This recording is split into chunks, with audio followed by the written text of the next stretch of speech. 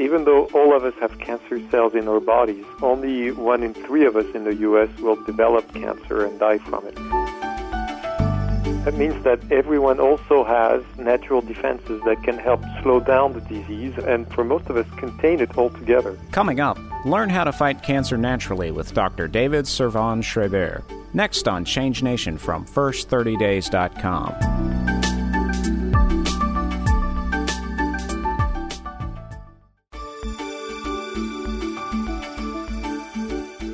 Cancer. It's one of the most feared health diagnoses out there. Part of that fear comes from the prevailing wisdom that there's just no way to stop it. Cancer can strike at any time. Not so, says Dr. David Servan-Schreiber, a founding member of Doctors Without Borders and a professor of psychiatry at the University of Pittsburgh. After battling his own bout with brain cancer, he made it his mission to find out how he could prevent his cancer from coming back. He's compiled all of this research into a new book called Anti-Cancer, A New Way of Life. Today on Change Nation, David is here to talk to us about this new book, this research, and explain how you can live an anti-cancer lifestyle. David, it's a pleasure to welcome you to the show. Hi, I'm delighted to be here. So David, this book is fascinating. I was very struck by the research and just the depth of what's there, but also how simple some of the solutions are that you offer. So let's just start with describing what is an anti-cancer lifestyle. Well, I think it starts with the realization that even though all of us have cancer cells in our bodies, only 1 in 3 of us in the U.S. will develop cancer and die from it. That means that everyone also has natural defenses that can help slow down the disease and for most of us, contain it altogether. So we need to be aware of these defenses and nourish them. Now, the anti-cancer lifestyle has several components. We can go through each one of them if you want. Sure, let's jump right in. Absolutely. One of them is to stop putting in your body things that promote cancer growth within your biology. So that, of course, includes cigarette smoke, but a large number of chemicals that have become pervasive in our home environment, including the heated plastics of cups, water bottles that are made out of plastic for children, that are known to act as estrogen hormones when they leak out of the plastic with heated liquids. So that's one example. But there's the parabens and phthalates that are in shampoos and in perfumes and cosmetic creams should also be avoided. The aluminum in anti-transpirant, antiperspirant. Some of the cleaning products that contain alkyl phenols that are known carcinogens. So there's a number of these things that are part of our environment that we need to learn to avoid. But more importantly, we need to start including in our days and in our life things that make our biology stronger in resisting cancer. And that, of course, includes changes in our diet. We know that diet is very strongly related to whether people develop cancer or whether they resist cancer. So, David, what are the best foods to both fight cancer and then the foods really to help prevent it even from ever showing up? Mm-hmm. Well, the best foods in general are in the family of vegetables and some of the fruits, mostly vegetables. So the number one thing that populations on the planet that have low cancer rates, the number one thing that we find in epidemiological studies is that instead of making meat and animal products the center of their plate twice a day, they make that vegetables. And they sometimes have meat, but meat is an accompaniment. It's something on top of the vegetables to add taste to the dish. It's not the center of the dish. So vegetables contain a wide number of phytochemicals that they develop to resist aggressions in the wild where they grow. And these phytochemicals that are part of the vegetables have profound effects on our physiology, and they directly counteract cancer cells or prevent them from developing the blood vessels they need to grow into large tumors. Have you found certain vegetables are better than others? If people should add 3 vegetables to really start living this anti-cancer lifestyle, what would they be? The top vegetables that have anti-cancer properties are garlic, leeks, and onions. So they're also the cheapest, and they're the ones that you can add to almost anything. Probably not to desserts, but practically everything else. You can put them in soups. You can add them to fish, to meat, to any vegetable dish, to salads, to almost anything. And garlic, for example, has been known for a long time to have strong anti-cancer properties. Then there's the whole family of cabbage. Broccoli, cauliflower, Brussels sprouts, Chinese cabbage. All of these cabbages have indole-3 carbenols and sulforaphanes as part of their leaves that have strong anti-cancer properties as well. So this would be the leading families, but you'll find anti-cancer agents in soy, in tofu, in tempeh, in miso, and it's been well documented that the Japanese who eat tofu products before puberty have dramatically lower rates of breast cancer when they grow up, and there's still some degree of protection for someone who's already grown up. What about foods that actually stimulate cancer formation? What are the absolute top ones on that list? The most striking one is sugar. It's obvious to anyone who ever studied cancer cells that they have an abnormal metabolism which makes them entirely dependent on the availability of sugar for growth. They can't do with anything else.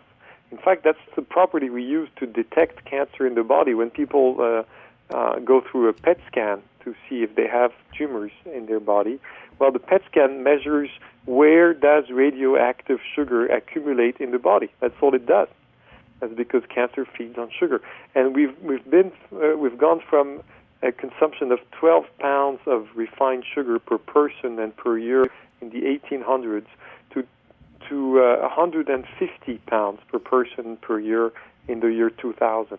So we've completely flooded our biology with sugar, and no surprise, cancer rates have also shot up over the same period of time. So for someone who has been diagnosed recently, what would you say are the most important things to both do and not do now in the first 30 days of that diagnosis?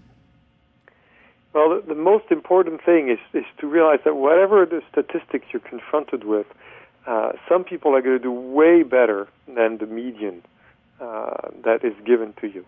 Now, these people are those who've done something to strengthen their biology. And so the first thing that I would say to anyone, and I do say to patients who have cancer, is to not feel hopeless. In fact, find hope in the fact that you can help yourself. That it's not just the treatments. The treatments are of course, essential. You can't do without them. But you can greatly enhance their chances of helping you by adding a variety of things to your lifestyle that will strengthen your body. And so in terms of food, I start by telling them to add some foods that are very beneficial. For example, green tea is a very simple thing to add to your daily routine. And green tea has powerful anti-cancer properties like many foods.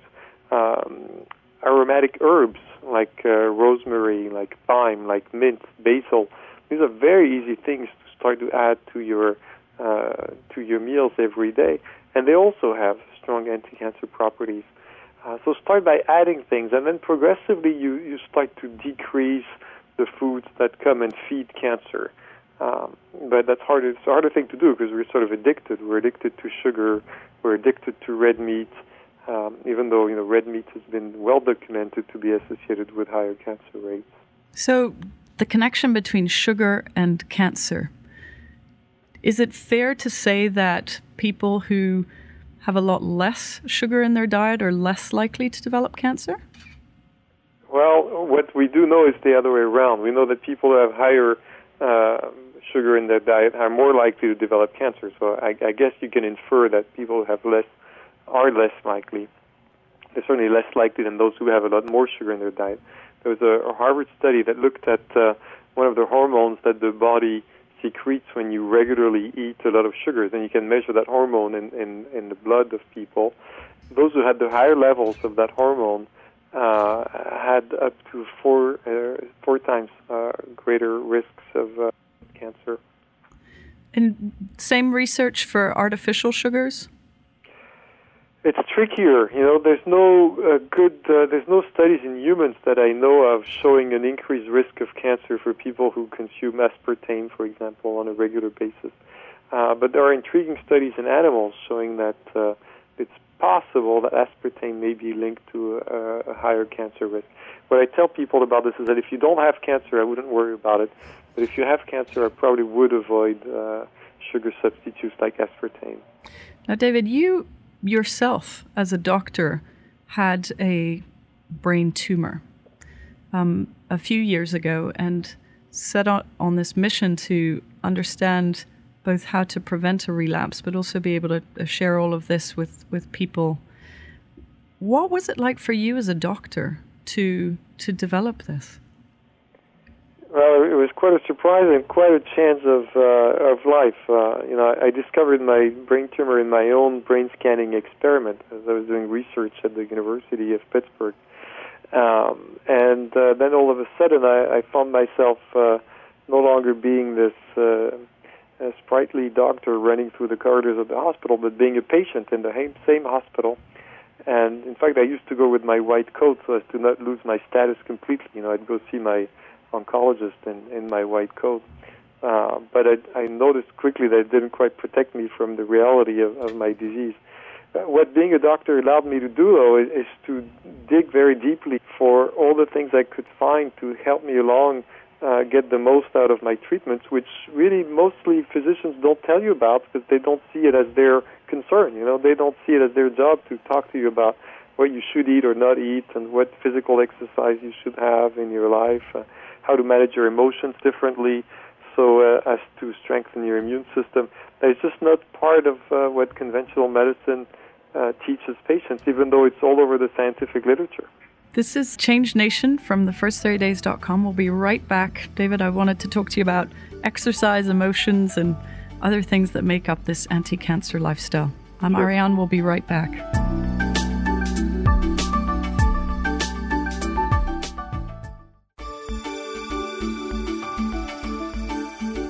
Welcome back. I'm Ariane. David, just before the break, you mentioned both exercise and emotions as also something that comprise this anti-cancer lifestyle. What level of exercise do we really need to be doing to help our bodies and our blood cope with all the attacks that are made on our body? Well, exercise is good all around in terms of improving your potential for health. What is newer and that few people know is that a little more physical activity goes a long way in reducing your risk of developing cancer. We know, for example, that women who walk 30 minutes 6 times a week, which is not much. It could be walking to work and back from work every day, 30 minutes 6 times a week. Well, those women have half the risk of breast cancer than those who don't walk that much. We see that even when they already had breast cancer. We look at relapse rates. Well, those who walk 30 minutes 6 times a week have half the risk of a relapse than those who don't walk. This is about as good as the benefits you get from the best drug we have to prevent relapse of breast cancer, which is Herceptin for women who are positive for the HER receptor. And nothing prevents you from taking Herceptin and walking 30 minutes 6 times a week. So the benefits are enormous. We see them in colon cancer as well, and we see them in prostate cancer. So it makes a big difference. Exercise strengthens your biology, strengthens your immune system, reduces the body's capacity for inflammation, which cancer needs to develop and spread. So exercise is an all-around anti-cancer booster. Is it about getting more oxygen into the blood? Is it about just breathing? Is it about sweating? It's about a large number of things. See, the fat tissue that we all have, for example, and most of us in America have too much of, the fat tissue constantly leaks the toxins that were accumulated from our childhood and through the foods that we eat with the pesticides and fertilizers and the chemicals in our environment. They're all stored in our fat tissue that leaks permanently into our body and may stimulate cancer growth. As we exercise and lose some of that fat tissue, we stop feeding the cancer growth. We also stimulate our immune system. The immune system loves exercise, and therefore, it goes more aggressively after the cancer cells that often it knows how to detect, but may have become a little slumber about chasing down. And exercise also regulates some of the key hormones in the body that can reduce inflammation. People who exercise regularly have lower levels of inflammation, and when you have low inflammation, then cancer doesn't have the what it needs to grow and spread. Let's talk about emotions and general stress management. I've personally in my own life had seen friends get cancer who eat beautifully and exercise very regularly, and they are the last person I think would be diagnosed, and yet they have been. What is the real effect of that level of stress on our lives and on our bodies? Well, it's actually a complicated question, because we know that stress in and of itself cannot cause cancer. There's no mechanism that we know of, at least today, through which the high stress level could break DNA bonds, for example. It cannot cause cancer. But what we do know is that some reactions to stress, particularly helplessness, powerlessness, feelings of abandonment, of lack of control, of losing hope that anything could be done, those feelings of helplessness can contribute to the growth of an existing tumor under some circumstances. Interestingly, what we see in rats is that if you graft them with an aggressive cancer tumor and you give them some stress, that they can control, at least in part, by pressing a lever, for example, to avoid electric shocks once in a while. Well, those rats don't become helpless because they have some degree of control over their environment. And these rats reject the tumors better than rats grafted with the same cancer who have no stress at all in their environment. So it's as if there were a good stress and a bad stress. The stress that creates helplessness can contribute to cancer growth.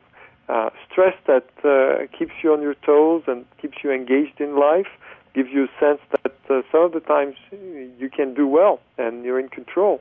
Well, that type of stress actually may be protecting us from developing cancer. So you see how difficult it is to do these studies, because you can't just measure stress. You have to measure what is each person's response to stress. One of the things that fascinates me is that we all have a lot of this information, and yet there's a part of us that sabotages our health nearly every day. Why do we do that? Well, I think we're all extremely ill-equipped when it comes to learning to manage stress and conflict and tensions in our lives. And there's a lot of pressure for us to manage the difficult emotional aspect of our life with things that other people can make money on. For example, we're pushed to manage stress by drinking whiskey, for example. Every time you drink whiskey, someone makes money who's selling you the whiskey. Or we're pushed to manage stress, we used to be, by smoking cigarettes, or by watching television, or by, buying movie tickets, or do something that will feed the economy, instead of managing stress with what is actually most essential to feeding life within us, which is often spending time alone by ourselves, learning how to meditate, learning how to feel what life flow is like within our bodies, learning how to be with other people, learning how to play cards with friends and laugh, learning how to be joyful and playful with our children. These are things that, when we do that, nobody makes any money. Therefore, we're not educated into how to do that. It's not part of our upbringing. It's not what we learn to do in schools. Yet it is what we know from the standpoint of psychiatry and psychology, what is most essential to people's balance. And in some ways, it's strange that we see that people who do volunteer work are in every study that has ever looked at that, people who do volunteer work are in better physical health than those who don't. And it's not because those who don't can't volunteer. You can control for that. It's just the fact of being engaged in community, of giving of yourself, of feeling useful, of helping other people grow or be joyful around you. That actually nourishes life inside of you and helps resist disease. If someone has a pretty toxic lifestyle and they're listening to you right now, how quickly do you think it's possible to turn that around?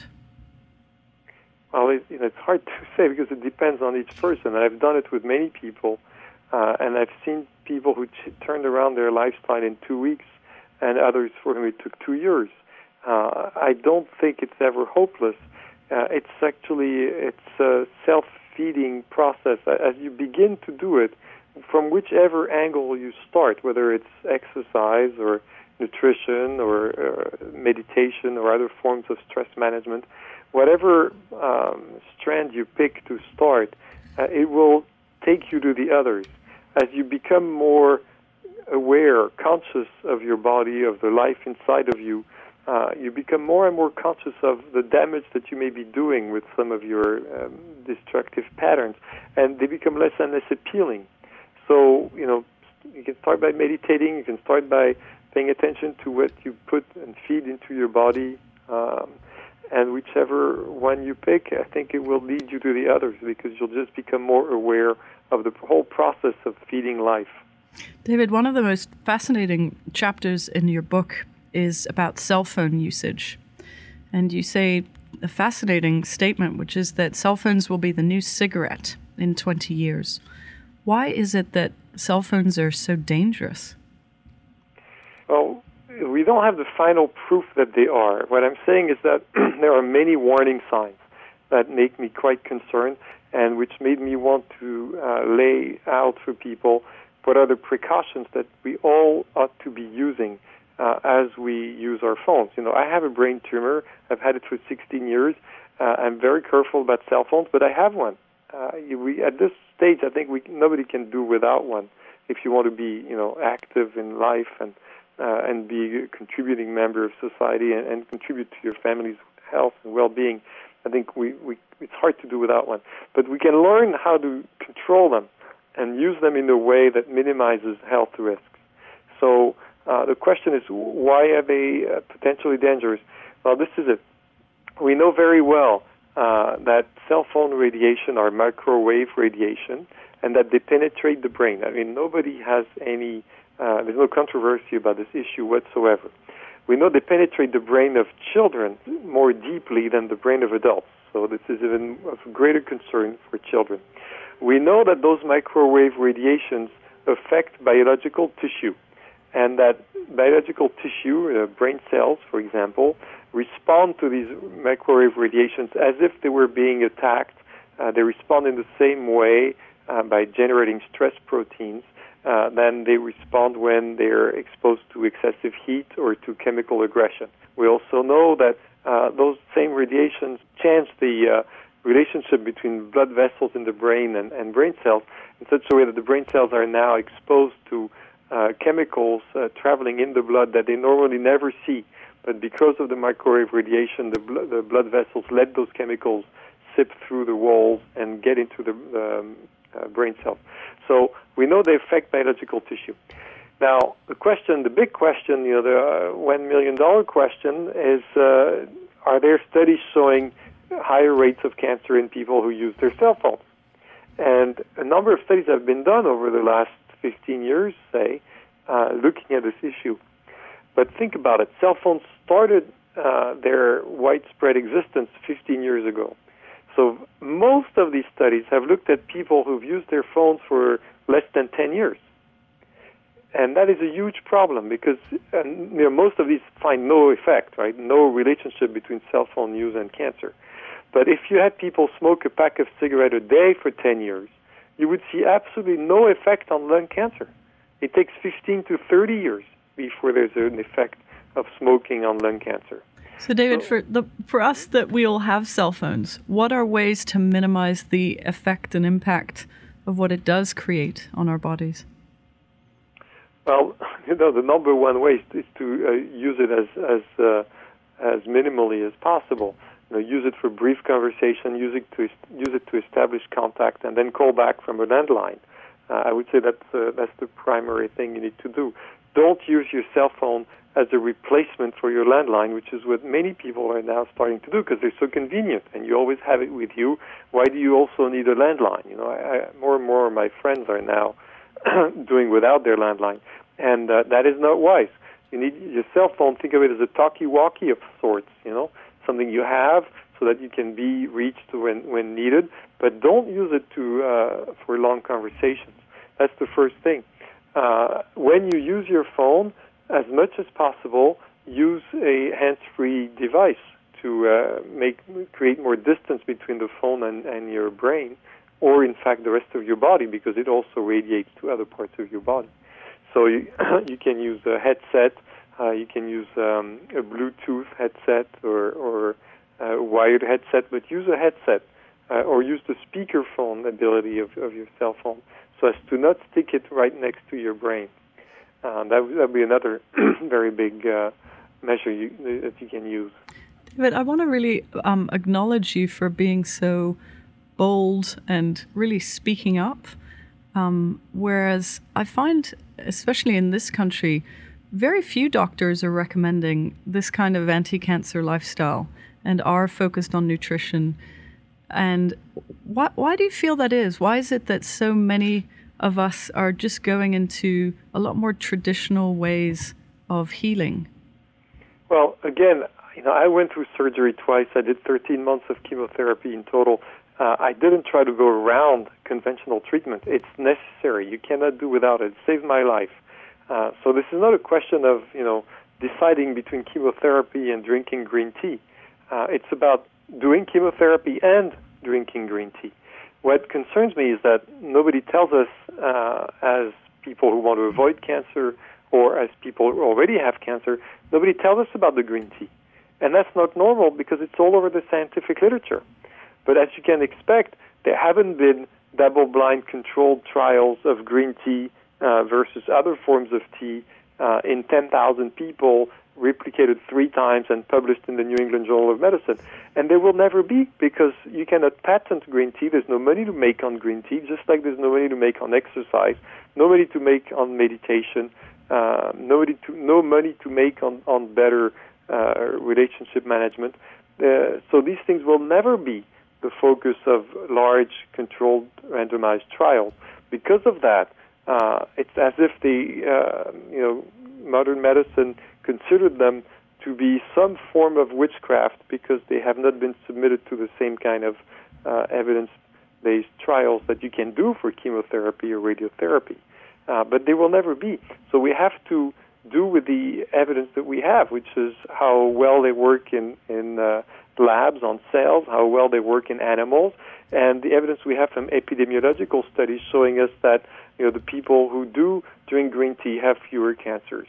The people who have cancer and drink green tea have less severe cancers that don't spread as much. We have those kinds of studies, but they're not the same scientific quality that you can get with controlled trials of chemotherapy. David, the way we end off all of our interviews here on the show is to ask all our experts and guests the exact same 3 questions, and they're questions really about change and transition in general. So here's the first question. What is the belief that you personally go to during times of change and transition in your own life? That I will find meaning in whatever happens, and that the purpose of life is to grow meaning, so that in a sense I can't fail, whatever happens. It may be hard, but it will be some form of crucible, and when I come out on the other end, I will have learned something important and meaningful.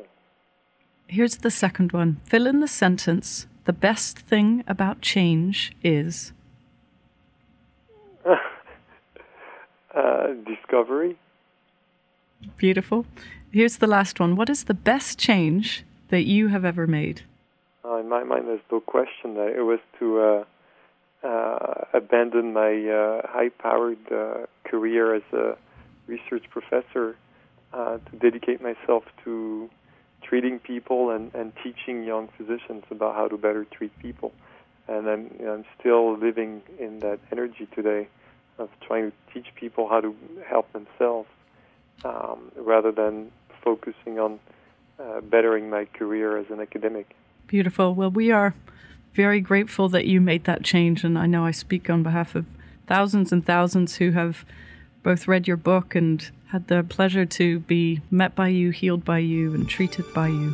Well, thank you very much for saying this. For more information on Dr. David Servan-Schreiber, please visit his website at anticancerbook.com and be sure to pick up a copy. The book is called Anti-Cancer, A New Way of Life. You've been listening to an interview with David Servan-Schreiber on Change Nation. And for more fascinating interviews, please be sure to check us out online at first30days.com. I'm Ariane. Thanks for listening. Thanks for listening to Change Nation from first30days.com. Don't forget to subscribe to our podcast on iTunes in the Society and Culture section under Philosophy. Remember to take time to leave us feedback about the show. We'd love to know what you think. Change Nation is a production of the First 30 Days Incorporated. Copyright 2008, all rights reserved.